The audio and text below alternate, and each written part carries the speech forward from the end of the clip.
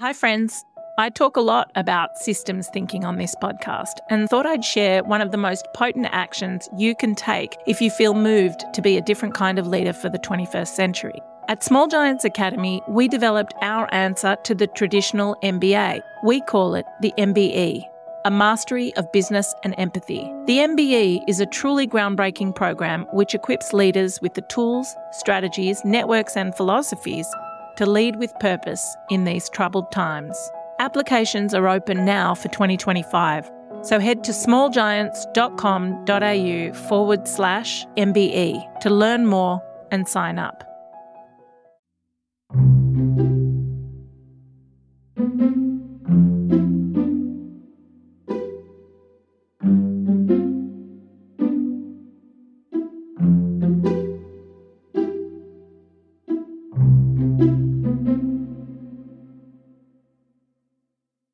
I'm Nathan from Dumbo Feather. That was Barry. You probably know us. We are delighted to be in conversation today with Lydia Fairhall, who's out there. Hey, Lyd. Hi. We'll get Lydia to introduce herself properly, but she graced us on the cover of issue 60 of Dumbo Feather, our belonging issue. She's a dear friend of ours, an artist, musician, storyteller. She's a wise voice. But yeah, we'll hear from her. Lydia, would you like to acknowledge the country that you're on? Yeah, absolutely. Thank you. Hi, everyone. A beautiful opportunity to begin by acknowledging, first and foremost, country. I'm here on Kabi or Gubbi Gubbi country on the hinterland of the Sunshine Coast. And I would just like to give my deep respects and honour to this country that has nurtured me and my family for so many years.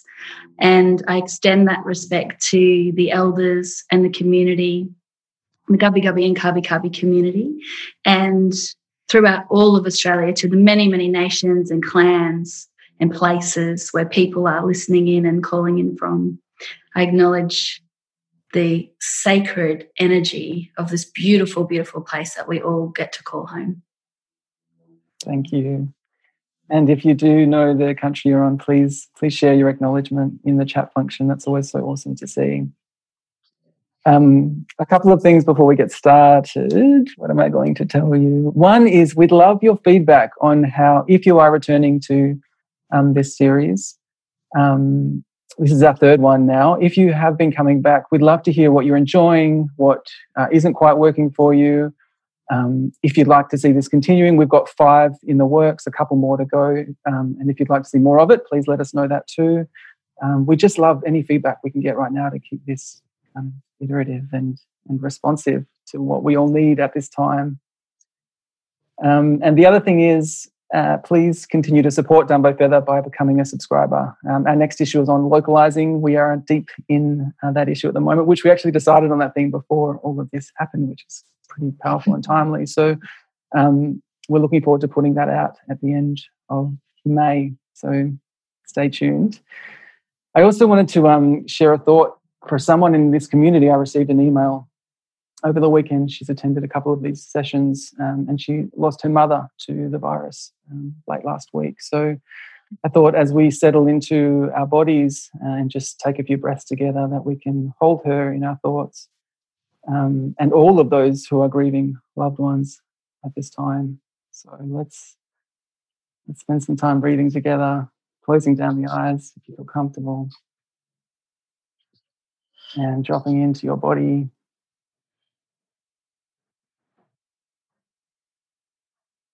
Just paying attention to the inhale and the exhale of your breath.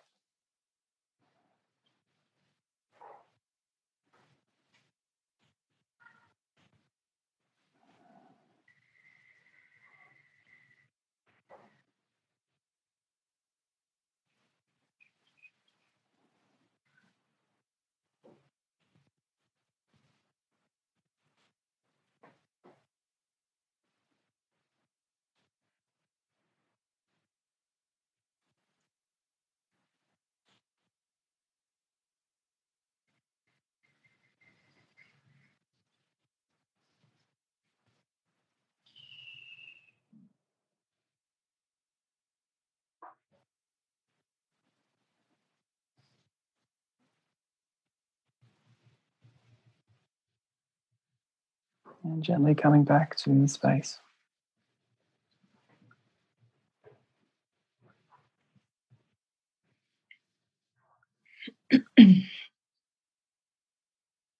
Lydia, hi. Okay, let's begin our conversation.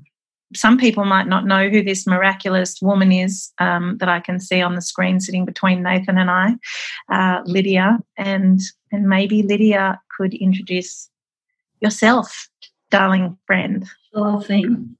So, where to begin? I guess I play many, many roles in this life. I'm a mum. I've got two kids, and as Nate said, I'm a singer-songwriter and a musician. I have always worked in the arts, particularly in First Nations arts, as a festival director and producer across film and theatre and all the things. At the moment, I'm up on a fairly large property in a pretty not remote area, but you could spend a few months out here and not run into another person if that's how you wanted to do it. And we're doing some regeneration on a beautiful block that was an old cedar forest, actually, and then was completely logged and turned into a pineapple patch. And now we've got about a 35-year-old mixed tree country forest here. So we're helping it along. I am a descendant of the Warramai Nation and the Gumapingu clan. So my great-grandmother was born on a mission in a little tiny place called Karua, which is beautiful saltwater river country. And, like a lot of women at that time, a lot of people at that time, it was really better to be absolutely anything other than Aboriginal. And so because of that, and the really very real risks associated with losing your children, having your children removed, loss of economic capacity, all of those kind of systemic things. You'll see a lot of Aboriginal families that have married into Chinese or Indian communities. And that was my great-grandmother's experience. So she married an Indian fella, and they basically spent their whole lives laying the railway line up and down the East Coast. So, very, very hard work. They would move every 2 weeks. And I guess that really started quite a lengthy period of displacement between my family and our homelands.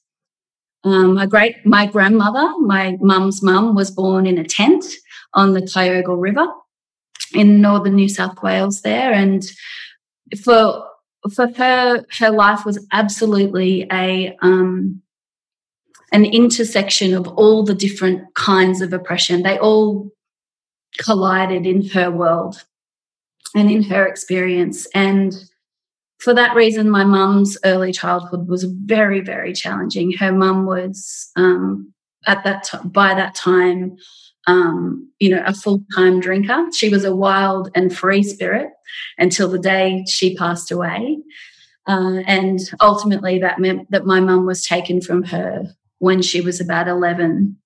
And so my whole upbringing was really, affected by all of this. We see that time and time again, how generationally in our communities, and not just Aboriginal communities, a lot of different communities, we see that trauma pass through. And for some reason, when it hit me, and it did, I just chose to take it down a really different path. And I guess over those years, that path has led me to the life I'm living today. As you can all begin to hear, Lydia has lived many lives in one and is a beloved friend of mine. A new friend. We've only been friends a little while, but we have deep connection, and we've talked a lot about trauma, intergenerational trauma, and working from different principles. And I feel like this conversation could be many, many hours long. The questions that Lydia and I we've been talking about so much around duality, And Lydia has a story of trauma and suffering and poverty. And at the moment, I know a lot of people are thinking a lot about privilege versus suffering, how we sit in this moment and understand what the opportunities are in this moment, this sort of tension of the strangeness of what I think of as an epoch-defining moment.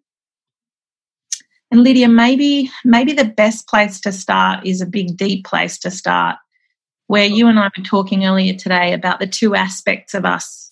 There's a spiritual version of us and a physical version of us. I mean, I think always the most kind of effective way to share it is through those kind of personal experiences. And I had the real pleasure of interviewing Judy Atkinson for the last issue.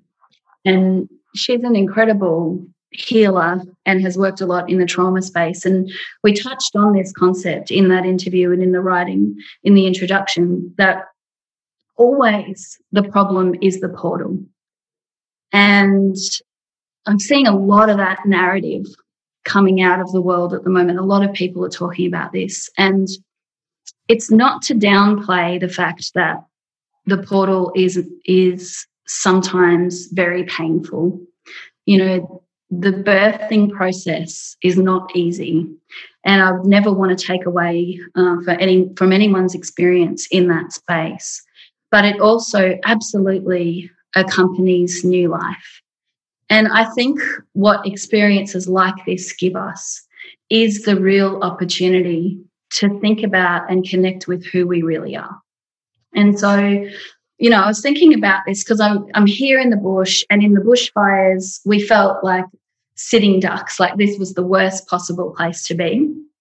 And a few months later, we're out here thinking, well, how the tide has changed. This is totally the safest place to be. And there's this interesting thing that for me, nothing changed. I felt just as peaceful then as I do now. And because of the amazing journey that I've been on and the beautiful teachers and elders that have invested their wisdom and time in me, I really do feel like I'm in a place now where the whole world could be exploding around me and I would still feel nothing but peace. And that's a really big statement from somebody that's walked the walk that I've walked in my life, because that's definitely not been the case. But the reason why I feel like that is because I have really begun to understand these two aspects of me. One is physical and one is spiritual. One is the car and one is the driver. And for most of my life, I've heavily aligned and identified and been completely physically focused, like all of us, apart from when we're little. But over the last couple of years, a big shift has happened and I sit much more in alignment with myself as a spiritual being. So, for example, when an perceived external threat comes in, like the bushfires or coronavirus or whatever might be going on, I still have to, as a physical being, fulfill all the roles attached to that physicality. As a mum, I still have to make sure that we've done everything we can to clear the gutters, all the things, do all the preparation work. All of that still has to take place. Same with coronavirus, you know, like we're in isolation, we're not going out, we're still doing the prep work and the practical groundwork. But once that is done, end of story.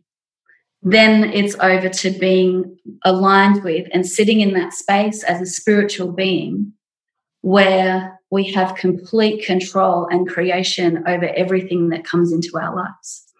So when we do sit in that space, we are able to better understand that our whole worlds are our own consciousness projected out in front of us.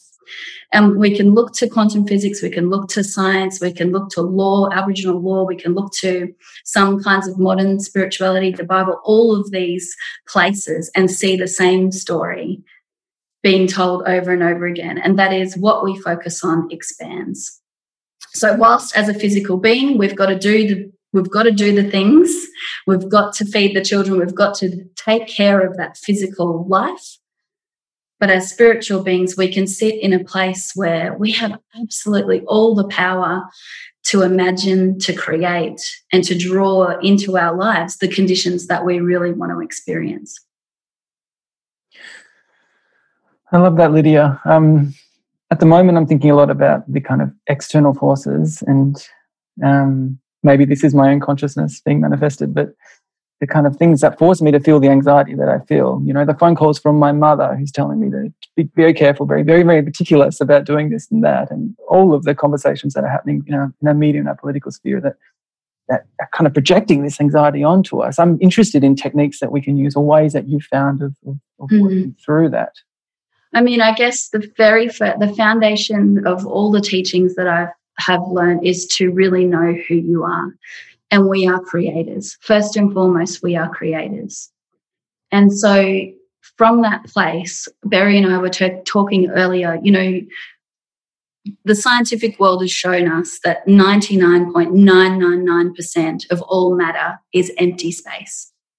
So if you took out all of the empty space out of the entire human population, all of us, every single person on earth, would reduce down to something less than the size of a sugar cube. So we've got to really start thinking and talking about the fact that we are barely physical. We are barely physical, yet we hold on to ourselves as these physical beings that are subjected or victims or on the receiving end of just random acts, when that is not the case. And there are many systems, governments, corporations, even sometimes our loved ones, that really don't want us to realise just how capable we are and how much power we have in creating our own realities. And I think for me, I met my spiritual teacher when I was 13 years old. I had just attempted suicide for the second time. And when I met him, I was so angry and so rebellious. And I remember sitting in his room with my arms crossed, thinking there's nothing this person could ever tell me that's going to make any difference. He's just an old fool, whatever. And within about an hour, you know, I was crying and confiding and telling him everything that had ever gone wrong. And it was because, for me, coming from a household where every single individual failure or experience could be the responsibility of someone else, of a government, of a system, of a race, because everybody else had the power. It was such an immense relief to hear that I actually might have some sovereignty and agency and say in all of this. And I guess we've got to think about the difference between knowledge and belief, because for something to be true, it has to be true to 100% of people 100% of the time. Otherwise, we are just talking about beliefs. And so if it's true that because I was born into a certain set of circumstances that I would never be able to experience a life outside of that, then I should definitely not be living the life that I'm living now, and I should definitely probably not even still be here.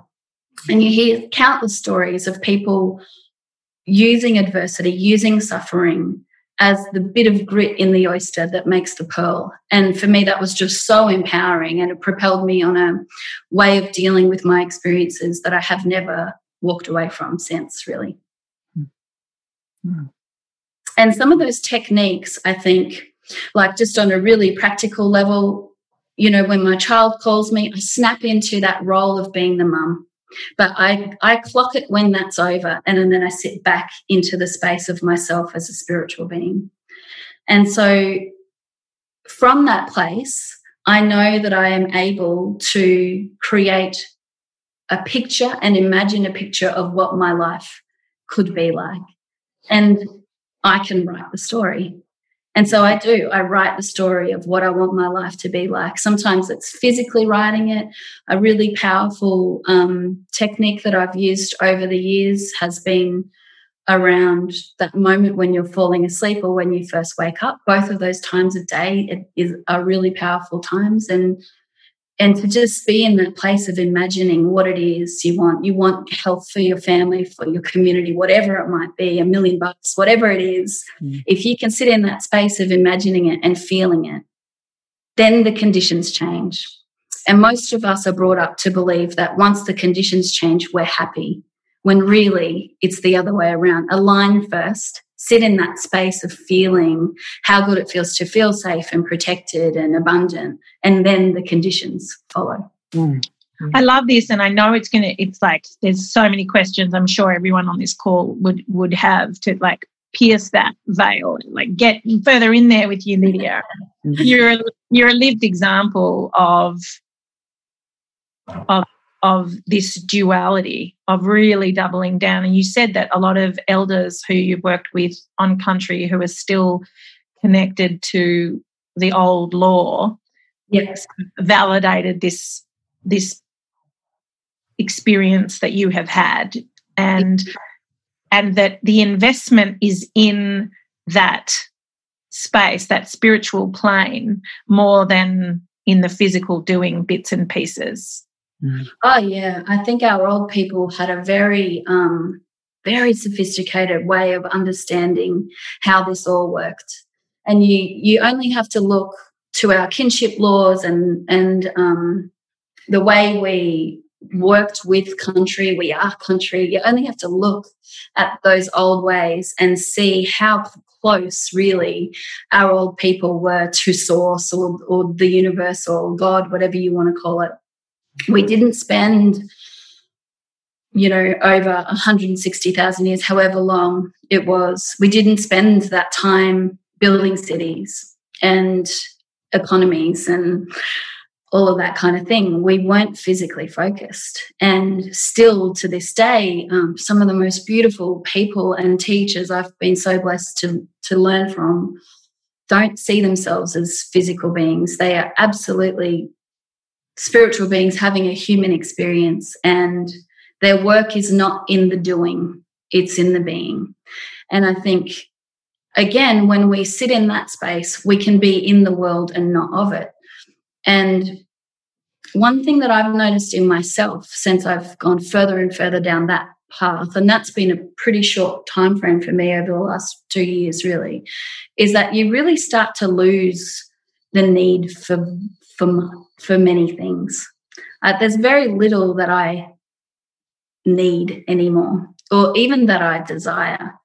And so life becomes very simple. It just becomes about being of service. And I'm happy when I'm being of service, like moments like this where we get to exchange, and all this is drawing stuff out of people that they already know. It's a reciprocity. There's no teacher, student, anything like that. It's simply drawing things out of each other. And then when I'm not in this mode, it's just contentment, and things are very, very simple. What I love about it, for me, on many, many levels, I just love you. I really love all of it. Is that this, when Meliani, who's also on here with us, she's the CEO of Small Giants, and she was saying something so beautiful this morning to me after we chatted. Melly was talking about how over this Easter weekend she had the opportunity to really experience spaciousness inside of herself, and that spaciousness then like feeds her leadership. She can lead, and she can design, or she can think and be more spacious. Yeah. And that so much of that possibility of this moment during the pandemic, I see and I feel so much opportunity for spaciousness. And I'm harking back to spaciousness, kindness, softness, connection to self, connection to family, connection to nature, and that those encounters over a period of time can really inform how we walk through this and to the other side, and that we should really let that inform us.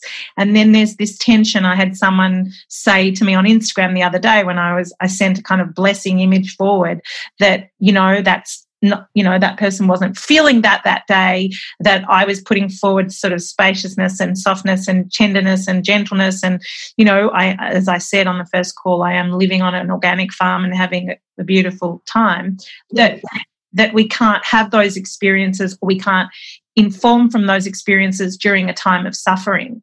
And so I don't know, that maybe that's what you were saying before about allowing.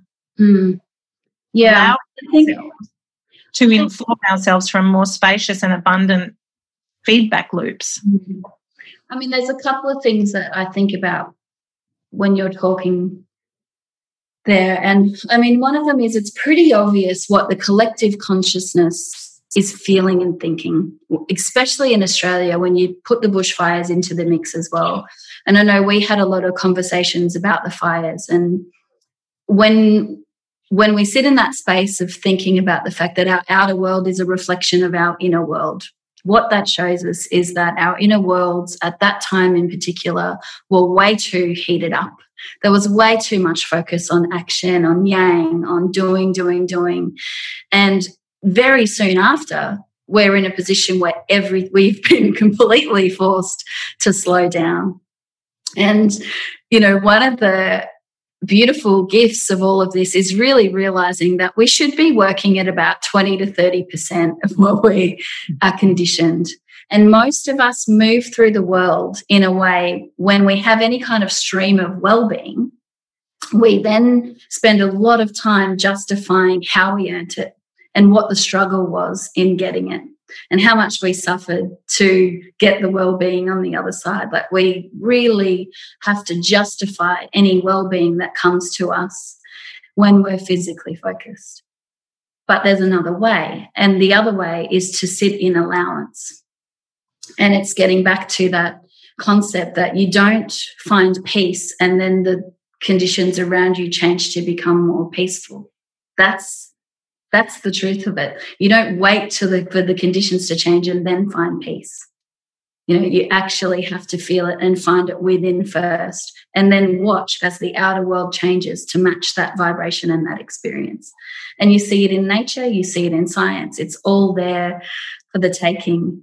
And I think if we can move away from justifying well-being and away from feeling guilty about well-being and going, look, it's okay that I've got a bit of money because I worked so hard for it. If we can put that aside and actually sit in a space of allowing, then more of those good feeling, high vibration, aliveness, more of that experience surrounds us.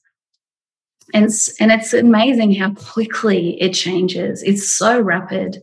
And I just think we need to remember that imagination is the true vision. And also, I just, I want to have you in my pocket with me all day. But this is the thing, right? Like, I'm just drawing out of you what you already know, and vice versa. We're always in an experience of reciprocity. And, I mentioned my teacher before. He's walked with me for 25 years. He's never even asked me to make him a cup of tea, and he would never let me introduce him as a teacher. And same with the elders that I work with at Bush. They won't call themselves an elder. They don't know how old they are. It's probably somewhere in, the 80s or 90s. But they're very humble in their knowing, and it's knowledge flows through you, not from you. These are never exchanges that you can capitalize on or, gain power from, because you'd be going against the very grain of the teachings. Lydia, can I share something? You're making me think. I was editing a conversation last week with an incredible woman called Pat McCabe. She's an Indigenous woman from the States. Yeah. The Americas. And I'm just finding what she said here. She said, we've lived in a culture where you dream up. She's talking about the Western kind of modern paradigm. We've lived in a culture where you can dream up what you want to do and you can go and do it, that it's possible.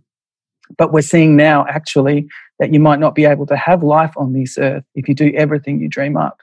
Indigenous cultures had counsel. They were meticulous about passing down their understanding of what makes sense to do on this planet and what doesn't. And I thought, wow, that's so profound. That's what we need now. Yeah. Yes, and you find your yearnings change. And this is the beautiful thing. Once you know how to bring everything into your life, you actually don't really want it anymore. And that's part of the magic of all of it, and the power of all of it, is that you're not actually given that power until you cease to desire it, to use it, for those kinds of material gains. And I also love what Nath is saying, just the thing that we don't have, which, part what we're doing today, on our usual Mondays, which is today, Tuesday, lunchtime, is to all sit in council with each other, because we don't have those structures. We don't have elders giving feedbacks to grown-ups, giving feedbacks to teenagers. We don't have the structures inbuilt in healthy ways. We have an orientation towards media, where we kind of take in a lot of information and then have to process it however we process it to make good decisions. But having structures where we can have feedback loops, you just gave me permission to use my feelings as a really good barometer, like nourishing and life-giving feelings are a good barometer for how to chart my day. Yeah. And I feel like most of us have had periods in our life where we've been alive, but we've also been asleep. And I can remember so clearly what that felt like. And with the alive but asleep version of life, you are very secure and it is very sanitized, and you do know what is coming in terms of money in the bank every week. And, it's all very predictable and very safe. But you absolutely lose so much in that. You sacrifice a lot. And I think for me, being able to live a life of faith means to be able to live a life that is full of potential and possibility and adventure and riskiness that at one time I would have, shunned and walked away from. And I even sense that here, I have probably 4 neighbours within, a 50-kilometre radius, but I still wake up every morning and think anything could happen. There's this beautiful sense of wonder and aliveness and just wow, this whole world is just this massive kind of crazy story. And we are, and the beautiful thing is when we sit in that place, and this is the other bit of knowing who we are. Yes, we're spiritual beings, but that spiritual aspect in me is the exact same spiritual aspect in you. And this is where we can start to have conversations about consciousness and oneness and what that really means, and not skip over what that means in a context of Aboriginal and non-Aboriginal and male and female, because there's all of those intersections. But ultimately, the Father in me, or the universe, or the source in me, is the same source and universe in you, into every living thing on this planet. Tracy said, I'd like to hear more about Lydia's views on finding balance between physical and spiritual. Do you mean balance, Tracy, or do you mean presence? Is balance a word? Lydia, you answer the question. I think it's just about, Meliani, we were talking about this in a business context even, it's about sensing what the world needs from you. And if that means that there's 3 days straight where I'm physically focused and yelling at the kids and cooking dinner and weeding the garden, then that's okay. That's totally fine.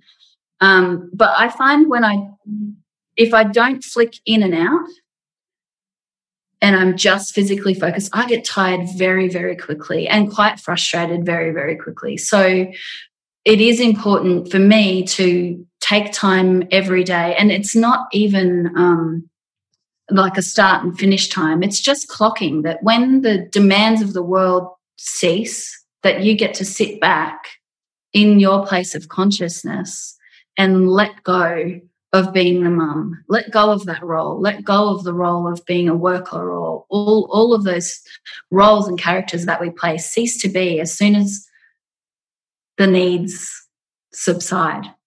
It kind of reminds me of being in labour. So you know how they always say, once the contraction's over, let it go. Don't carry it through into the break between contractions. I always think about that when I'm trying to explain it, because if you carry it through, you just get exhausted very, very quickly, and you cease to kind of be fueled by inspired action, everything becomes an obligation and becomes quite heavy and quite tired. I just want to name that in there, though, is the anxiety and vigilance, like, you know, that thing that Buddhists try to teach us, which is, you know, if you can do something about it, don't be worried. And if you can't do something about it, don't be worried. Yeah. But I have intergenerational worry. That's like how my people roll. So in between the contractions, I'm like, if I'm worried about the next one, then I might be prepared for what's, you know, that Brene Brown thing of we kind of hold a space of vigilance, and what you're talking about is trust. Yeah, and faith, you know, and we know that flight or freeze story. It just hasn't really worked out that well for us yet. So we can keep trying it, but it's not really panning out. You know, I think there's so many ways to respond to intergenerational trauma, and everybody is on their own journey, and there's a certain way of dealing with it that you have to pass through first before you can get to that place of acceptance and forgiveness and allowing. But it's if the vigilance was working out for us, then yeah, we should keep doing that. But it's kind of not. I might just, Nate, do you mind if I just ask Lydia to take us up again? Lydia, can you just talk a little bit or share a bit more around the law, the ancient law that's sort of been informing you in your last couple of years, that space that the elders focus on, and what wisdom there is in that? That's a really difficult one, because every nation has its own law and its own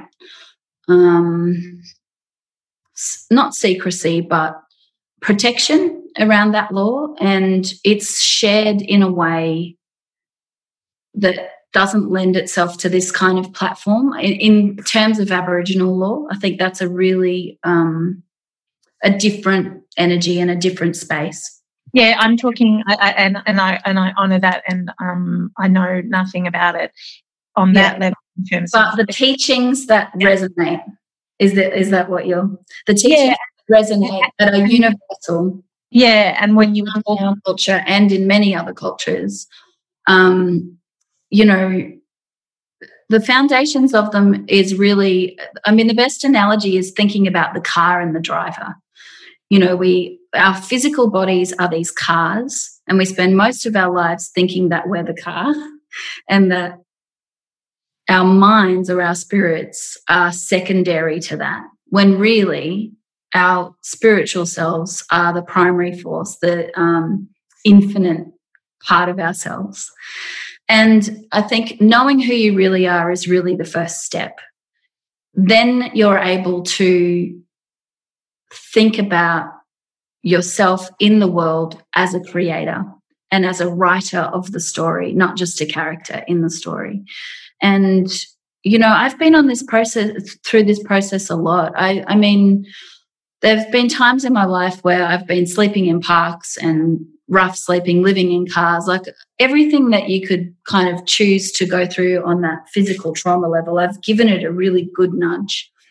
And little bit by little bit, I've been able to raise my energy enough to draw in different kinds of experiences in my life, down to the type of partner that I wanted and the place that I wanted to live, what I wanted my house to look at.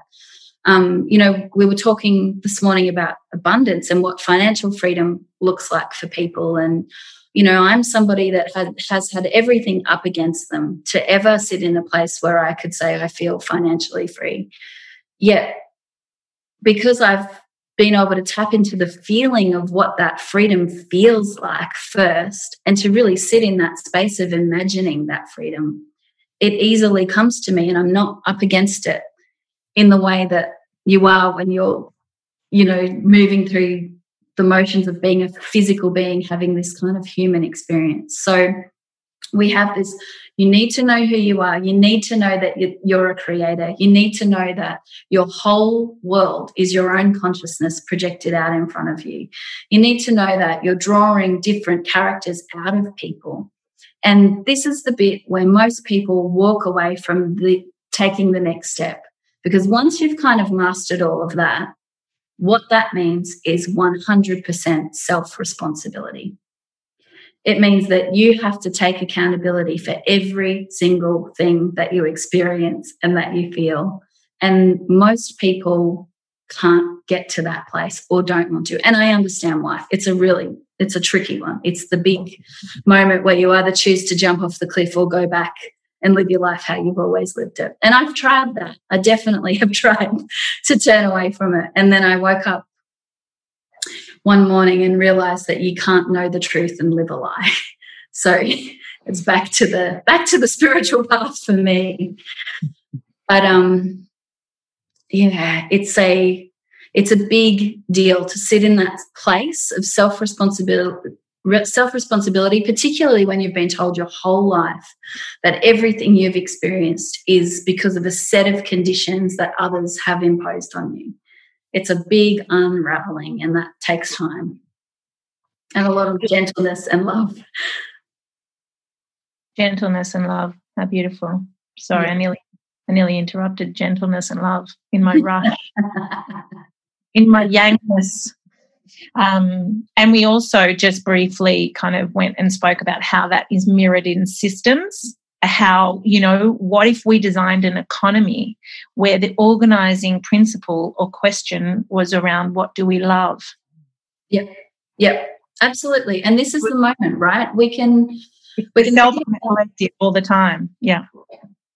And we can think about coronavirus, and we can talk about the illness, and we can focus on how do we protect our families and all that. That's fine. We've got to do that bit of the work.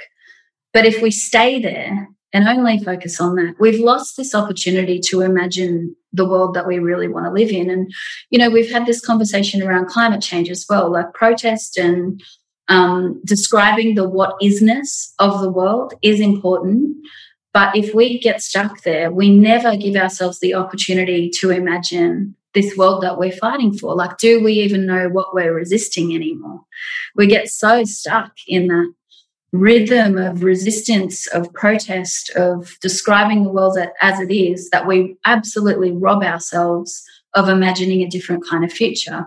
And when all we do is describe our current set of circumstances, because our word is everything, all imagination comes from the word, and then thought turns into form.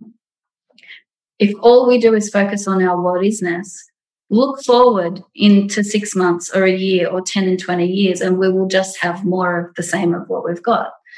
Whereas if we do the things that need to be done as our physically focused selves, and then take the time to imagine what a world looks like where self-indulgence has fallen away and community rises again, and you think about that world coupled with technology and interconnectedness that we didn't have in the 50s and 60s, the last time community was kind of the cornerstone of our lives. When you start to imagine that, that's a beautiful feeling, and there's so much power in that. And you start to draw people into your world that think the same thing, and they move into your neighborhood, and then over time it comes to be. I'm really interested in what it is that you're seeing. I really want to hear people's kind of creative envisaging of what this world could look like, this imagining that we're doing, and even we could be doing it collectively. I love this quote that I keep hearing, what if this isn't the darkness of the tomb, but the darkness of the womb? I think that's so profound, this moment that we're in. Yeah. How can we start to picture what it is that we might be emerging in? Or is that maybe not the work to be so specific about what it is? But you said before, actually, that you have done a lot of that in your life, actually picturing specific things and kind of lived into that. I think it depends on how much resistance and disbelief you have towards it. If you're not sure, it's good to go general. It's good to go to a place where you're just thinking about, I want to live in a world that is where I'm surrounded by loving people. I'm in an environment that makes me happy. I've got work that satisfies me. Like, it's good to go really, really general. But when you're flying high and you're in the zone and you're in that place of alignment, get really, really specific. You know, so that's a really good trick. And I mean, it just depends, because for everybody that world is going to look different, but this is where our collective consciousness, you know, aligns. I always think about the thing that Aboriginal Australia has been arguing for a long time, and that definitely fell away in the Howard era, was this idea of self-determination, that each local community could decide for itself what it needed and make decisions about itself. I really love imagining little towns and little communities with more sovereignty and more autonomy, more control over public resources and distribution, and what little local economies look like, but in this beautifully globally interconnected world. And, you know, I chat with Meliani a lot too, who Barry referenced before, about, you know, the next economy and what role businesses have to play. And I really nerd out on all of that stuff and find it really exciting. And I love thinking about the fact that we're in a specific place and time where we have the opportunity to take a big leap forward. And the mystery of it is kind of part of the magic as well, the not knowing, but just knowing that there is this beautiful leap in consciousness happening. I think also what Melly and I were talking, like we always talk about, which is I think quite challenging for a lot of people. That was a generalised comment, so I'm just going to put a general comment out there, but is to make sure that those who they're doing the dreaming with are coming from different perspectives and narratives. Because doing this together, like I can't see what you can see, you Lydia, you Nathan, everyone on this call, like I can't see it on my own, and that is what I love about it so much, because the hero's journey is over. Yeah.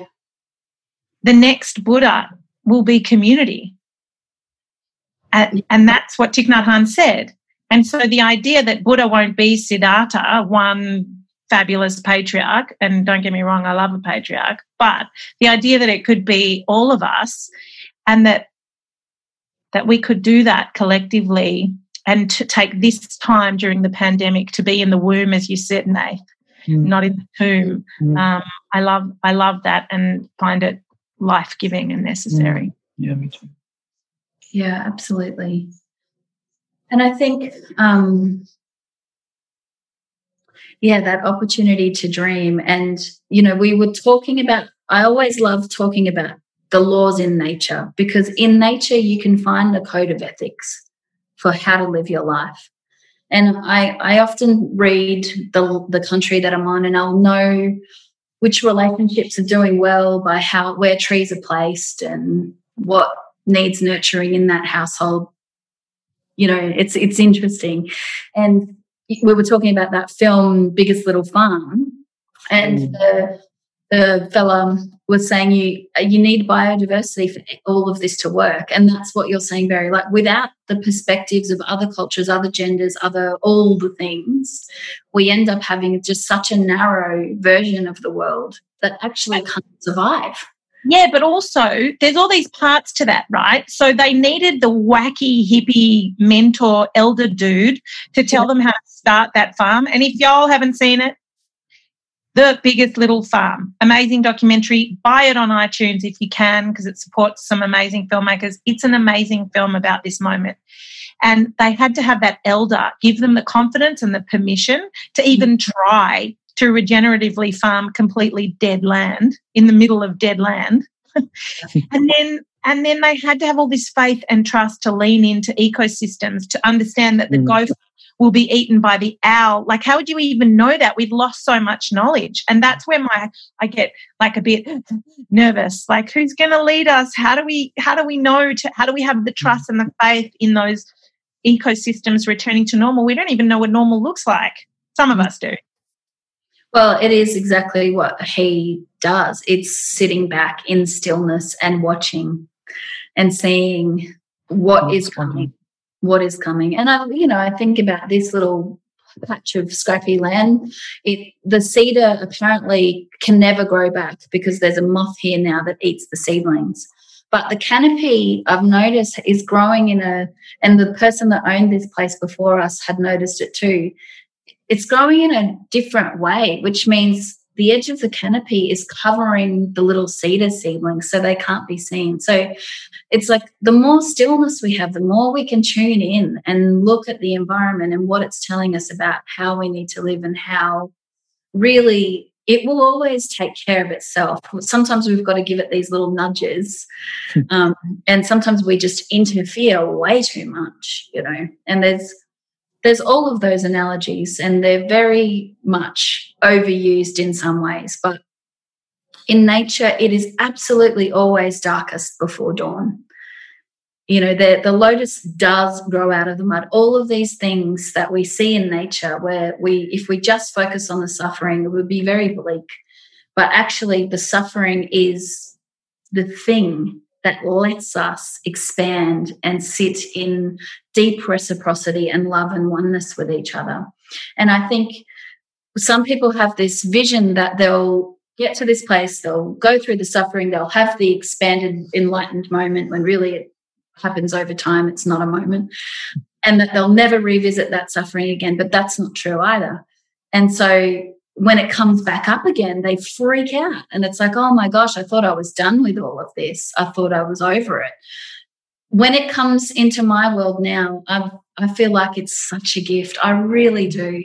I feel like the honour in the suffering is so prevalent. And I almost get a little bit excited because I know whatever this dark feeling is or dark experience is, something bigger and brighter is coming afterwards. And sometimes it takes time.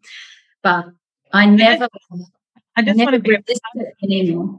I want to bear witness to that because we've been friends for a while now and some pretty heavy shit has happened. And your responses in those moments has just been quite luminous and profound. And I think that you are a very unique human being and that you really resourcing from somewhere that the masters resource, which is that what you just said about resistance and suffering as resistance is that it's actually the tension necessary to create form, and that we are responsible for the form that is created out of it.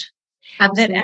That our attention to what we orient, to what we pay attention, the feelings that inform the form that comes out of suffering, that is what we are sculptors of. That's a beautiful way of describing it. It's so articulate because it is. It's like the tension is going to happen, right? We live in a world where we die. There's just certain things that are totally inevitable. There is always going to be that tension. But you're right, that what we have responsibility for is what comes out of it and what we do with it and what we create out of it. But also that what you said is that you remain now in moments of suffering and darkness, if you will, curious about it. It's now become something you're curious about, something that has information in it, something that you're not trying to push away and reject and rail against entirely, but that you do have this capacity to sort of understand it as a part of the process of creation. Yeah, and in a little cycle, step one is always the suffering, because out of it you decide what you want and you're able to think about, you're sifting and sorting through all of these experiences. Something bad happens and you go, well, I don't want that. This is what I want. And so then you go on the journey to create that. But the beauty is to not feel upset when you're back at that step one again, because that's just another level up. It's okay to be back there and to be going through those suffering experiences. It's all okay. It's part of it. It's a beautiful part of it. Thank you. Nate, yeah. We have. It's 1:30. I was like, I gotta rein it in. Thanks everyone for letting us go rogue and not having the small breakout groups. Please let us know. What you need. Yeah, what you need, exactly. I've already seen a comment there saying that they enjoyed them. So we'll regroup and discuss how we can make this work. But I'm so glad we got to stay in that beautiful space with you, Lydia. Thank you, Barry. Thank you so much for having me. Lydia, people want to hear more from you, and I heard that little cry in the chats, and I'm like, happy for Lydia to chat more with this community. We love you all. Thank you all. There's a beautiful baby in frame now. Thank you, baby. Beautiful baby. And I've just got a note here, please, to follow Small Giants and Down by Feather on all the social medias. Yeah, Lydia, and just how else can we follow you? Is there anything we can plug for you at the moment? Sorry? Is there anything we can plug for you? Oh, yeah. So my album's coming up and I sing about all of this stuff. That's my absolute number one joy. Right. So Facebook page, Lydia Fairhall and the She Oaks. You can follow the release of the album and stay in touch. Feel free to message me, keep yarning, all the things. Beautiful. Thank you, Lydia. Thank you, everyone. Lydia, you're ready. I can't even handle it. But maybe we'll just have Lydia on a podcast platform and she can just, keep talking to everyone. From everyone to you, Lydia, to Nathan, Miranda, thank you for holding this space for all of us, and to everyone on this call. Thank you. We love you. We're grateful for our community. Bye-bye. We'll see you next Lots of love. See you Monday. Take care, everyone. Bye-bye.